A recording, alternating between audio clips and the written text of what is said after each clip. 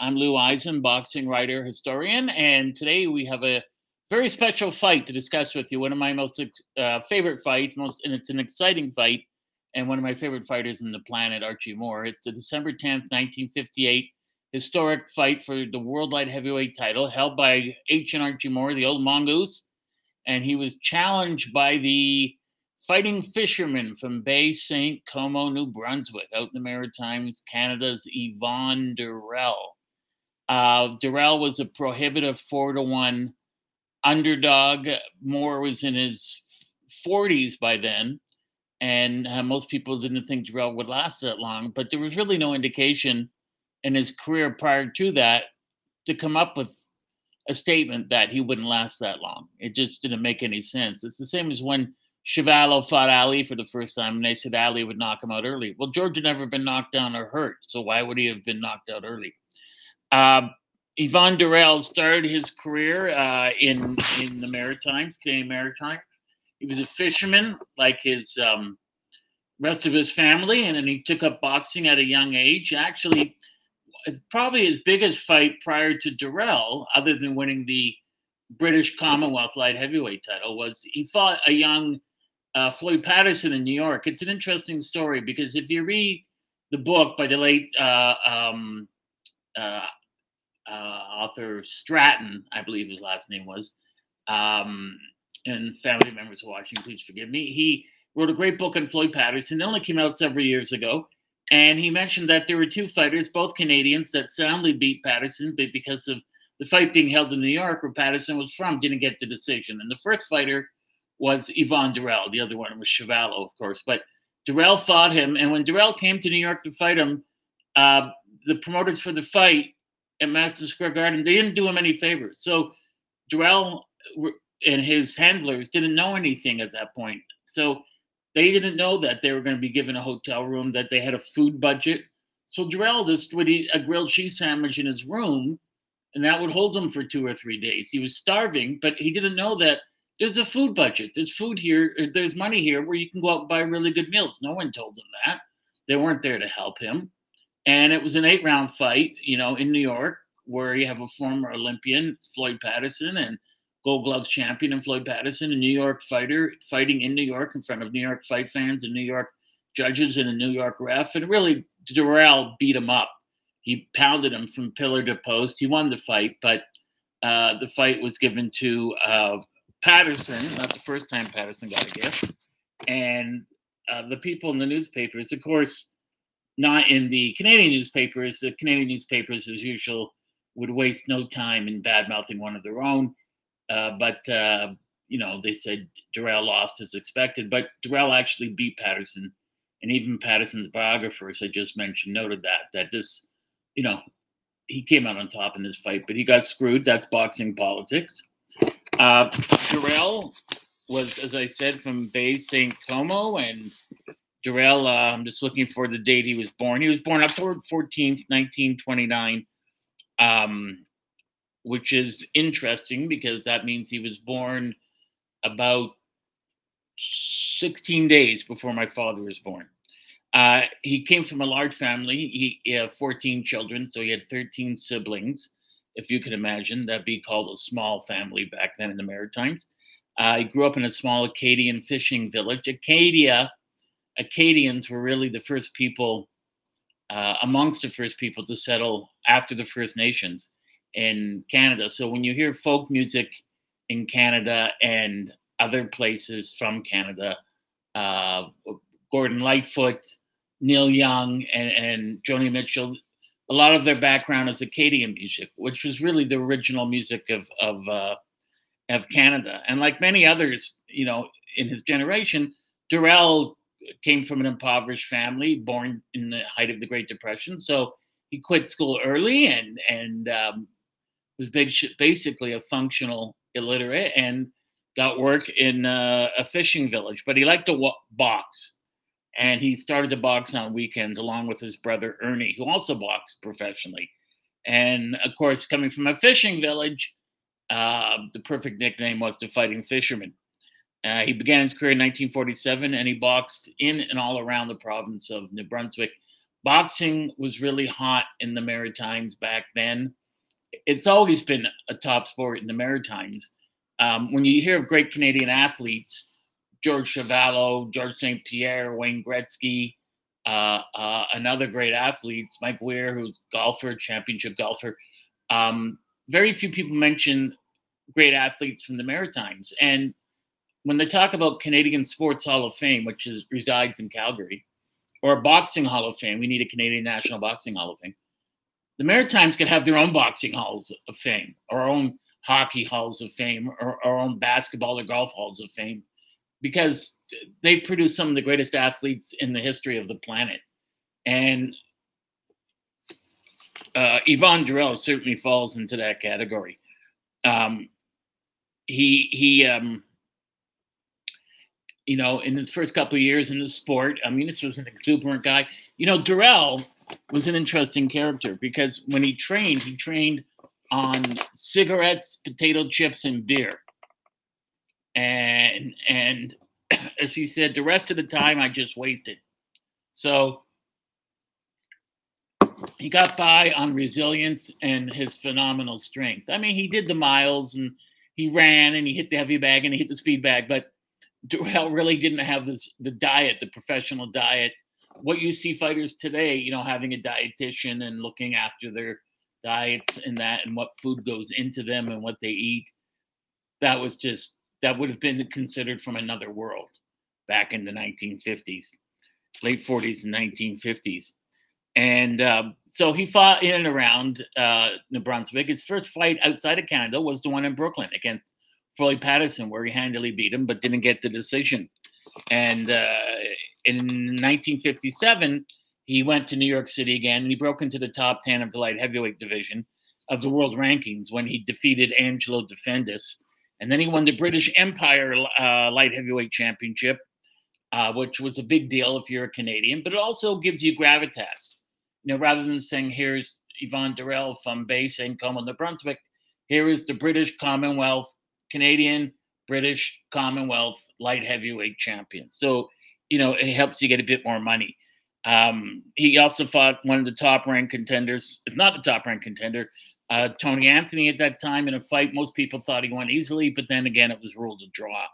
So back then, if you didn't have the muscle in your corner, and muscle meant, if you didn't have either mob backing or people that had been in the business a long time and were legitimate enough that the officials and the people promoting it knew they couldn't screw you, you would get screwed a lot. And that happened to him.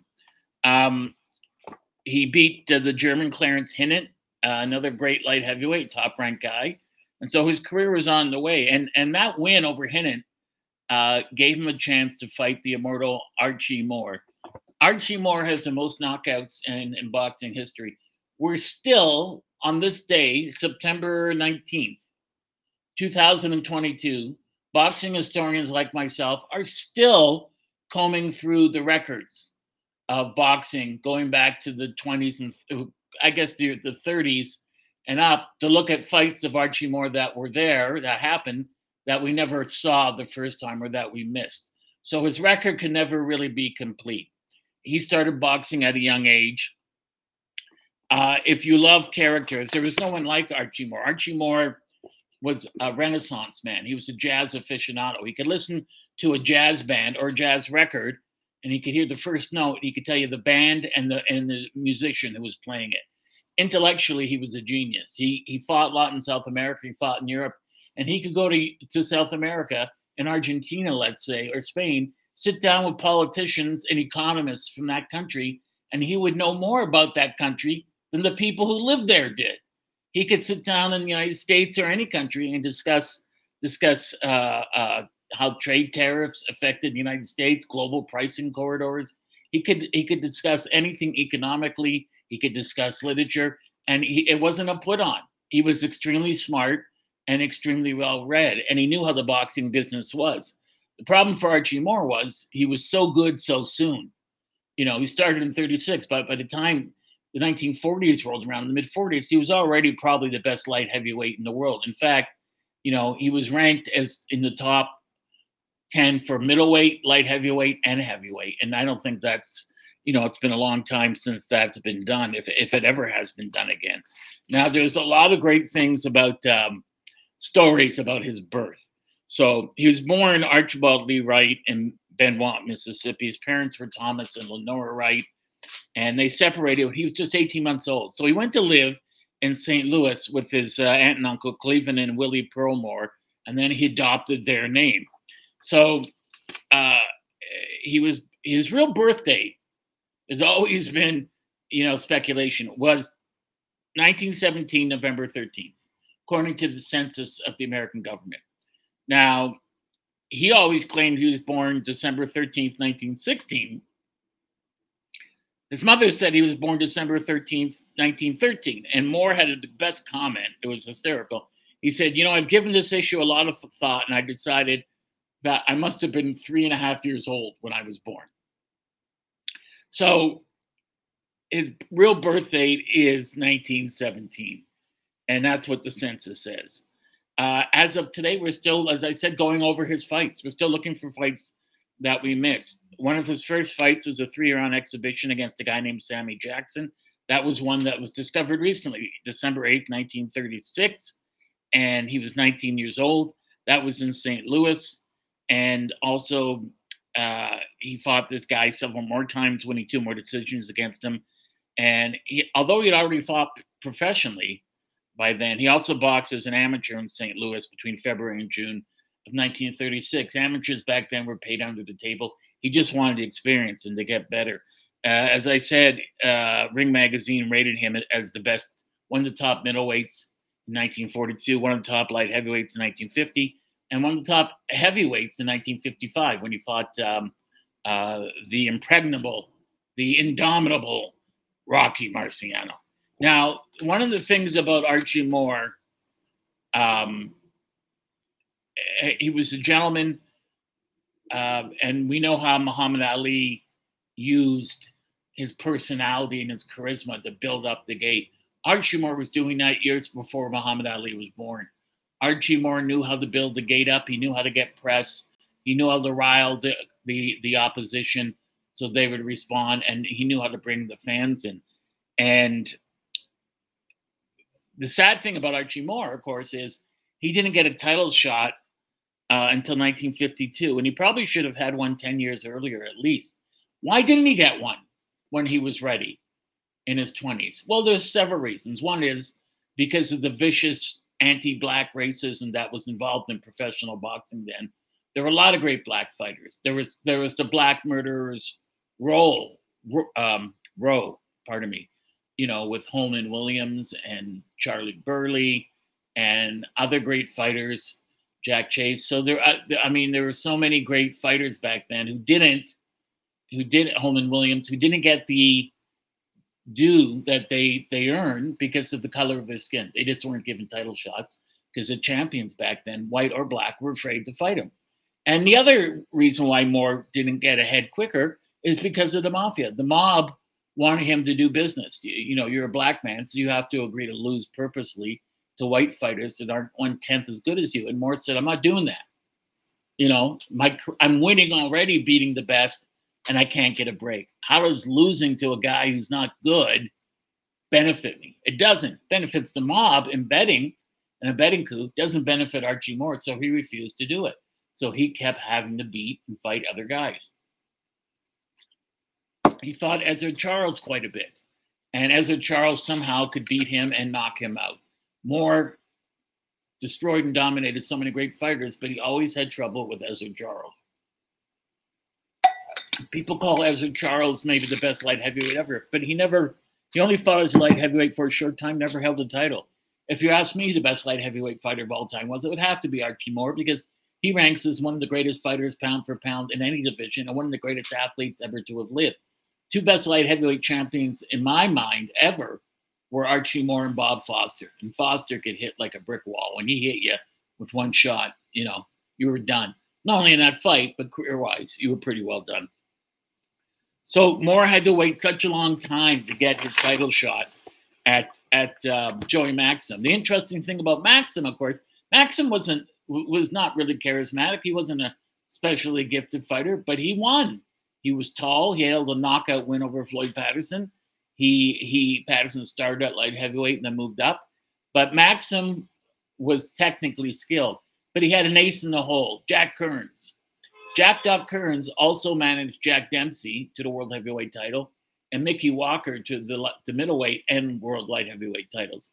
Kearns knew how boxing worked. He knew how to get around the mob, and he also knew how to work with the mob without it adversely affecting him or his fighter. So in those days, if Moore wants to fight Joey Maxim, and Moore had this tremendous publicity campaign where he got Ring Magazine and newspapers in every city in the United States saying, you got to give this guy a chance. He's the number one rated light heavyweight for how many years now, and you guys are ducking him. So this is what Kearns said. We'll fight you.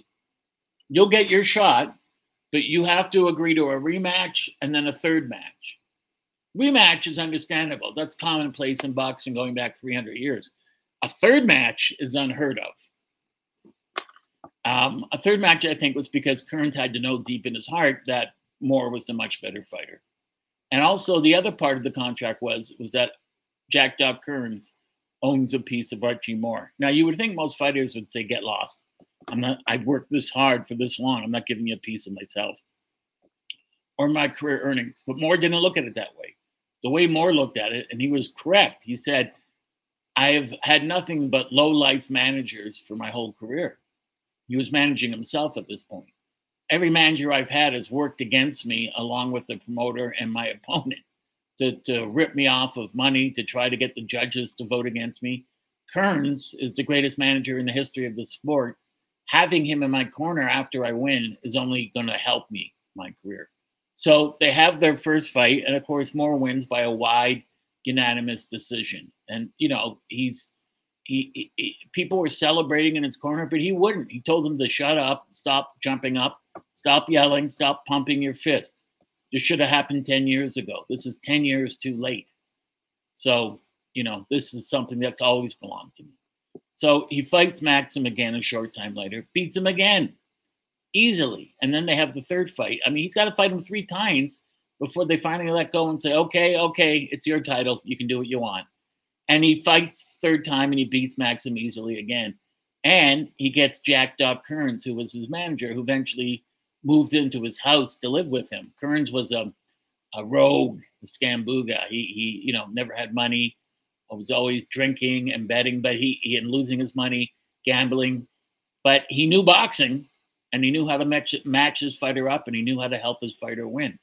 And so once he got Kearns on his side, Moore's purses started to go up, and he started to get a better quality of opponents all the time.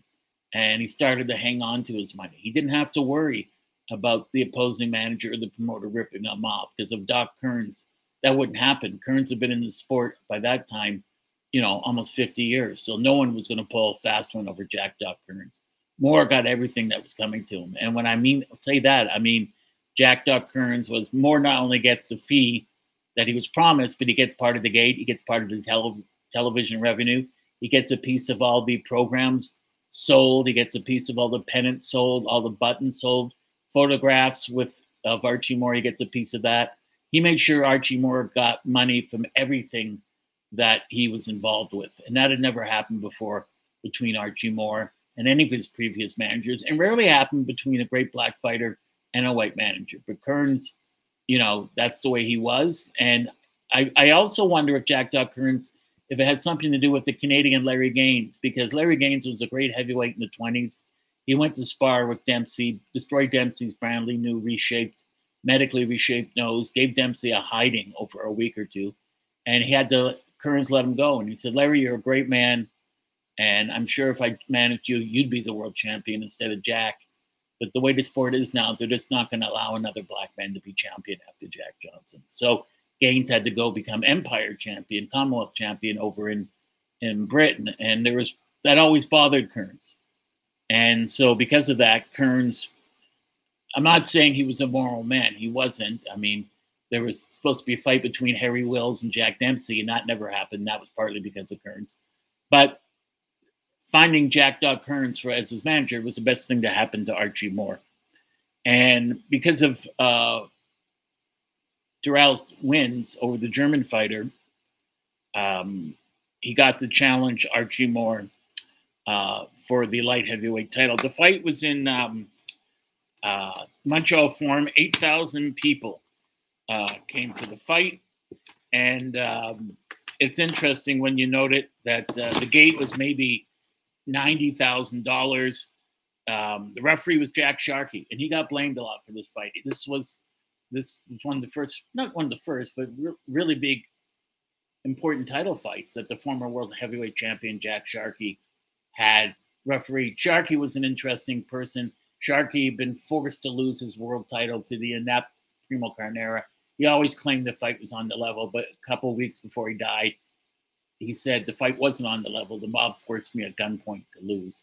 And I can only say it now because I'm going to be dead within a month, and everyone who was involved is gone.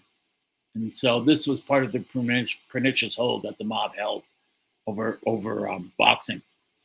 So the fight was at the Montreal Forum, December 10th, and people are watching the fight and they're thinking, well, you know, Durrell's going to come out and just go wild, and Moore's going to stand back and easily pick him apart. But that's not what happened. There were 4 knockdowns in the fight, and early in the fight, you know, Durrell was able to work his way inside and catch Archie Moore, who was in his middle to late 40s now, with a tremendous right hand, and Moore hits the canvas. People can't believe it. The Forum in Montreal was going crazy, and Durrell made a fatal mistake. Instead of turning and running back to his corner, he stood there over Moore, waiting for him to get up. There was no reason for it because that kind of action had disappeared from boxing for many years. Every fighter knew. Even people that weren't fight fans knew. You knock a guy down, you got to go to the farthest neutral corner. When Matthew Hilton beat Buster Drayton for the junior middleweight world title in Montreal, when he dropped him in the first round of that booming right hand, he turned on a dime and ran to the corner, at which point Jim Lampley said, "This is a well-schooled fighter." Durrell wasn't a well-schooled fighter, you know, so Durrell knocked him down, and Archie Moore is hurt. It wasn't a flash knockdown. He got caught right on the button. He's concussed. You know, his brain is foggy. He's dizzy. He's nauseous. He manages to make it to one knee at 7, and he gets up, and he's clinching, and he's clinching. He's doing everything he can. This is only 20, 30 seconds into the round. It's got a lot of time to go yet. And then Durrell does a smart thing. He jabs him, moves back a bit to give himself punching room, lands another right hand, and Moore goes down again. And now Montreal Forum is going berserk. They can't believe this. They're going to have a French-Canadian light heavyweight champion of the world. Although it happened once before with Jack Delaney. But this would be the second one. And they couldn't believe it. He's going to be the world champion. And he goes to the corner, and people blamed Jack Sharkey. They said he was counting. His counts were too long. Well, the first time he went down, he couldn't start counting until Durrell went to the neutral corner. That's just a rule. Second time, he was accused of going 1, 2, and so on. But I watched the fight. I didn't see it as a slow count. He's giving the champion a count. He's trying to make sure Moore sees and understands what's going on. He's got to make sure Durrell stays in the corner. Somehow Moore staggers to his feet. But, you know, Durrell just goes wild and starts throwing punches willy-nilly. Throwing punches out the window, as the great trainer Charlie Goldman said. Instead of calming down and doing the smart thing, which James Toney would do and always did, was when you got a guy hurt like that, you attack the liver with the left hand, then you come up, bring his hands down, come upstairs with the right hand and drop him again. And so he's punching him, he's dropping it, he's hitting him, he's going after him, and Moore is just hanging on. Moore looks exhausted. It's 2 minutes into the first round. Moore looks like he's fought 50 rounds. You know, his hair is all mussed up. He's breathing heavy. His eyes are glassy. He's holding on to him. He's getting near the ropes. He's trying to get the referee to let him clinch longer. And Durrell's hitting him, and Durrell hits him a third time, another good shot, and he goes, not a third time, but he hits him again, and Moore goes down. The interesting thing about this, of course, was Sharkey ruled that the third one was a slip. It wasn't a slip. But Moore still manages to beat the count, get up, and he hangs on. He hangs on to the end of the round. He doesn't know where he is at the end of the round. Kearns gets him back in the corner, puts ice on him, puts ice on his testicles, pulls the trunks out to let him breathe. It's putting water on him, massaging the back of his neck. He knows all the tricks of the trade. He breaks off a capsule of ammonia, which you're not supposed to use, smelling salts. And he have to do it around the knees, because if you put it up here, you're going to fry his brain. And he gets more to wake up and try to get back in the fight. And he's saying to Archie, that was the first round, but it's gone. It's in the history. It's in the history books. You can't do anything about that. You got to come out now. You got to play for time until your head clears. So Moore comes out and he's jabbing. He had a longer reach, a heavy jab. He's hitting Dirrell, and he staggers Dirrell a couple times with the right hand. And he's hanging in there. He's rallying in this round. I don't think he's winning the round, but he's winning in the sense that he's not getting knocked down again. He's not getting knocked out. And comes out for the third round, and Dirrell goes after him like crazy again and starts throwing tremendous left hooks, right hooks, and Moore is taking them, but he's hanging on. Dirrell's now missing a lot more than he's landing, and the reason for that is he's not measuring his shots. He's just fighting like you would in a schoolyard, not doing it professionally. He let the moment get to him. And he continues this on. You get to the fourth round, and he's coming full tilt at Moore, trying to put Moore away, and he's pounding him to the body and pound. And Moore looks exhausted. I mean, Moore is avoiding and blocking a lot of the shots and using all his experience, in at that point in his 25 years of boxing. But it's still a fight that Dirrell can easily win, and probably should have won already, because if you would go by the rules of today, which they didn't, 3 knockdowns, the fight would have ended in the first round. We get to the fifth round. Dirrell connects again with a tremendous right hand, drills him on the chin, and Moore goes down. And there's a great picture of it where Moore is lying with his arms spread out, and you think this is it. He's done. Somehow he gets up at 9. He beats the count. He lasts the round. Now the round ends, and they go back to the corners, but Dirrell is as exhausted as Archie Moore, because he's fought 15 rounds in the space of 5, which is what Thomas Hearns did against Marvin Hagler and their 3-round war. And Dirrell wasn't pacing himself. So from the 6th round on, Moore's coming back, landing that long jab over and over, coming over with right hands and staggering Dirrell. And he's hitting him to the body, he's hitting him to the head.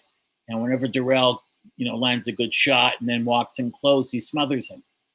And he's trying to keep Dirrell on the end of his left jab, which he's able to do successfully. As the fight wears on, he then drops Dirrell, which people couldn't believe. But Dirrell hadn't trained the way a fighter would train today. He wasn't a well-trained fighter. He was tiring, and he was arm weary because he'd spent his load already. He tried to take the men out early, and he wasn't able to do it. So, Dirrell goes down, and in the end, Moore ends up knocking him down 4 times. And Dirrell's hanging in there, but when you watch the fight, Dirrell can't focus his eyes. He looks cross-eyed almost at times. He's bleeding badly from his nose, from his mouth, and Dirrell's he's trying to suck air. He spent all his resources and his wind trying to take Moore out early. And he thought, I'm pretty sure when you watch the fight, that was his game plan. That was the way Dirrell fought. I'm going to go out in the first couple rounds and just blast him out. That's what I do. And if I can't do it, then so be it, but I'll go out in my shield.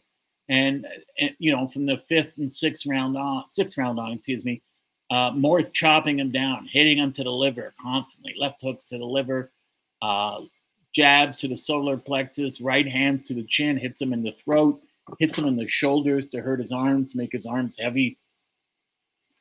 And, Dirrell's having a tough time hanging in there. And people are watching this and they're thinking, this would be horrible. How can this happen? How could a guy dominate a guy like that, and drop him 4 times and still lose the fight? I mean, it was voted the fight of the year by Ring Magazine, the sports event of the year in Canada. And it was an incredible war from beginning to end. By the way, Moore has a record of 199 wins, 145 knockouts, the most in boxing history, with 26 losses and 8 draws. And this was so close for Dirrell. He could taste the title. Now, prior to this fight in 1955, Moore challenged the great Rocky Marciano for the world heavyweight title, and he dropped him.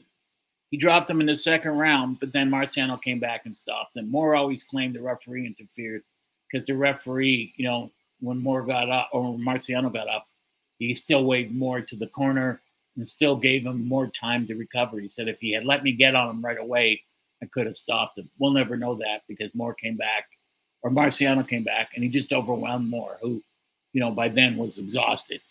He also fought Floyd Patterson a year later in 1956, and it's a strange fight.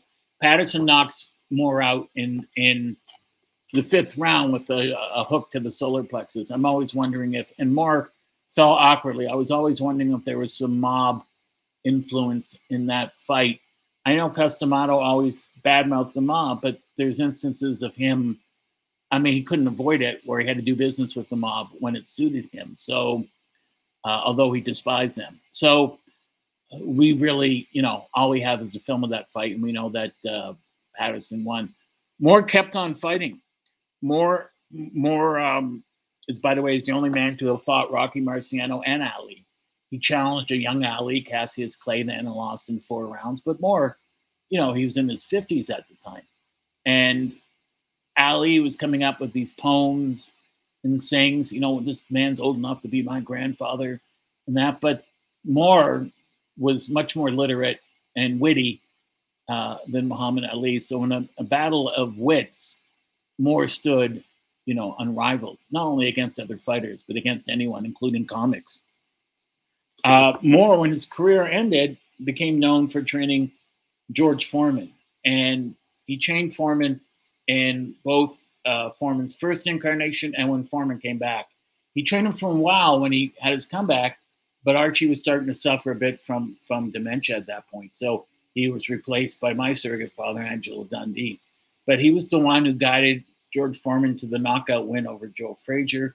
And, he was telling George Foreman that Frazier's a smaller man. He can't fight backing up. He's got to get inside your arms. Don't let him get inside your arms. If he bulls his way in, just push him back.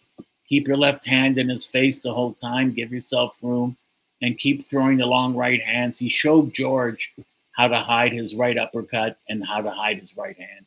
And Moore was a great teacher. He also trained heavyweight James Tillis and took him from an average fighter to a very good heavyweight. Moore was a man who was universally loved in the sport of boxing. He was loved by many people. Other fighters liked him. He trained Ali for a short time, but Ali left his training camp. I don't think it was personal. They were always good friends, even after they fought. It's just that Moore wanted to teach Muhammad discipline. And Muhammad came from a middle-class black family. So when he got to Moore's training camp, Moore wanted him to wash dishes, scrub the floor, clean the toilets. And Muhammad said, I didn't do that when I was growing up. My mother did that. And I ain't doing it now that I'm the Olympic gold medalist. And so he went and he switched to Angelo Dundee. So he kept fighting. He fought until 1960. He was the light heavyweight champion, but then the World Boxing or the National Boxing Association withdrew their recognition of him because he hadn't defended the title in a while. And the reason he hadn't was because the offers he was getting were terrible. It was for so little money. And so, but Ring Magazine, New York State Athletic Commission recognized him until they then withdrew their recognition of him in 1962. He's an undoubtedly fascinating character, and I just wanted to make sure I made some notes here. I wanted to make sure that I didn't miss anything going on with either fighter. With regards to Yvon Dirrell, in 1959, just 6 months after he fought him, there was a 40-foot tidal wave in Bay St. Como that killed 30, 40, 50 people. And these were all his friends. So he went home there to help out, to raise money. And he challenged Archie Moore again. He was knocked out in 3 rounds. And then he made the unfortunate mistake of challenging George Chuvalo for the Canadian Heavyweight Championship, and he lost a 12-round decision, but he took a beating. After that, he left boxing, and he came back a couple years later, but he worked mostly as a wrestler in Western Canada with Stu Hart's Stampede Wrestling. Stu Hart also had Bret the Hitman Hart, his son, Owen Hart. And Dirrell was sort of an anomaly, an oxymoron in professional boxing, because he was a really soft-spoken, gentle person, and this is a brutal sport. But in the 1970s, he had a bar in Bay St. Como. And when I did stand-up, I performed out in Bay St. Como and other places in New Brunswick. And most people wouldn't know this, even in Canada. But New Brunswick's a mob town. And the bars and all those places out there, gambling joints, bars, clubs, they're all mob owned. So he opened a bar. He was being threatened to pay a mob tax. He wouldn't pay it. Guy came in and threatened him, and he shot him. He acquitted him. He killed him. He got a lawyer, Frank McKenna, who later became premier of the province. That's like governor in the United States of New Brunswick. And he had him acquitted. But he lived the rest of his life in fear that someone would come and take his life, some mob guy. He was always in touch with Archie Moore. They were great friends. They loved each other. And Moore helped them out financially. Moore helped pay for Yvonne Dirrell's funeral. Dirrell had Parkinson's disease. He suffered a massive stroke on Christmas Day and December the 6th, and he died in the hospital in Moncton, January 6, 2007. The families, like Jay Marie Moore, the daughter who boxed, of Archie Moore and her sister, were also friends with the Dirrell family, and they spoke often. And this is one of the great things about boxing, how two people could go to war like this. And as George Chuvalo said, boxing is the weirdest way to make friends for life, because Yvonne would have problems with the mob, or he'd have problems, family problems, financial. And he would call Archie Moore, who was like a brother to him, and he'd say, "What do I do, Archie? Tell me what to do. Please help me." And Moore did. Moore would come up to see him, would hug him, and would give him money, and would, and try to help him, try to calm him down. Moore is extremely generous that way. Moore had a tremendous self-respect, but respect for other fighters. And there's a great story that his daughter told me, that when he was in Las Vegas once, and there was Joe Louis left alone in a wheelchair outside of a casino, and Joe Louis had some spittle coming down. He had a stroke. And Archie Moore was standing there, and he was furious, and he wheels him in, and he says, "This man, give him a room, please." And they said, "Oh," didn't even look up. "Well, we're full up." He said, "I don't care if you're full up. This is the greatest prize fighter that ever walked the face of the earth. This is the undisputed heavyweight champion of the world, Joe Louis." And Moore wouldn't leave until they gave him a good room and they got him medical attention. So Moore was a man who fought in the most brutal of sports, but was able to walk with kings. He met many presidents, and everyone he met was surprised at the depth of his incredible intelligence on all issues: political, economic, the arts, social, cultural. I mean, he was just a very bright man. You could see him in the movie, I think it was Huckleberry Finn, the Disney film. He appeared in episodes of Batman. He appeared in a lot of TV shows. I also have an episode of him from What's My Line? And it's great. And he's wearing, a tuxedo and tails and a top hat. And he's just, the way he speaks, he should have been born British, you would think, because if he was a British citizen, he would have been knighted. And just a tremendous Renaissance figure, the greatest light heavyweight champion of all time. Gotta rate him as one of the top 2-3 fighters of all time, and one of the top athletes ever to have lived. All the people that came to see his fights, all the press that he got, all the ballyhoo, that was completely him. He did that himself out of his own sweat. There's a guy that grew up with nothing in a bitterly racist country and ended up making something of himself, not only something of himself, but became a household word, all over the world. So you could go to any country in South America, you could go to any country in Europe, Scandinavia, anywhere. and they would know the name of the old mongoose. Archie Moore held the world light heavyweight title longer than anyone else ever held it, had the most knockouts in boxing history, and has to be rated, as I said, one of the top, not only fighters of all time, but top gentlemen and top Renaissance man of all time. I'm a huge jazz fan, and I worked at a jazz station here in Toronto, but my knowledge is nothing compared to what Archie Moore knew. He was just an incredible person. If you get a chance, and thank God, you can go to YouTube. You could watch the Durrell fight, which is a great fight to watch, but also watch his fight, with Rocky Marciano. Watch his other fights with Joey Maxson. He fought a big Cuban heavyweight, Nino Valdez, and beat him easily. And after the fight, I've never seen this before, Valdez was crying. He was crying. It wasn't fair. And, Archie Moore said, it's boxing. There's no crying in boxing. What are you doing? If you don't think it's fair, we'll fight again. I'll whoop you again. So Archie Moore, lived a long life. And as I said, Durrell died in 2007.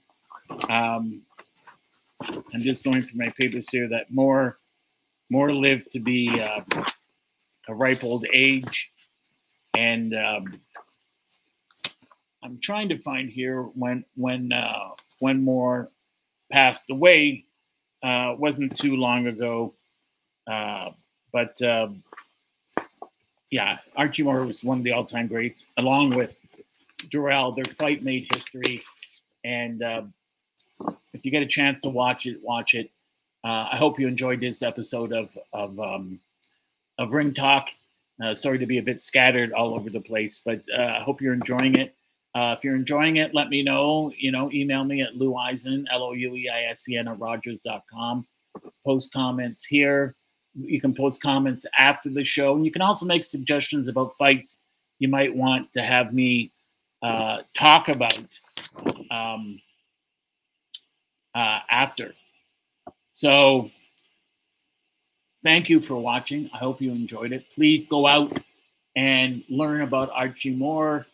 Watch the TV shows. You can get all the TV shows and movies he was in on YouTube. So, and his fights, he's just a sublime fighter. He's very patient. Patience is the hardest virtue for any fighter to master, and no one had it in abundance more than Archie Moore. He could outweigh a fighter, and he knew what he had to do. He had a firm game plan, tremendous chin, but he had that will of steel to refuse to lose. He did not let the racism that was endemic to his times defeat him. He didn't let Yvonne Durrell defeat him. He didn't let anything defeat him. He retired as the unbeaten for the world light heavyweight title. And he retired with his brains and his money intact. And there's not many people in any profession that can make that claim. Thank you for watching this episode of Ring Talk. I'm Lou Eisen. Hope you have a great rest of your weekend. And we'll see you next week. Take care. Bye-bye.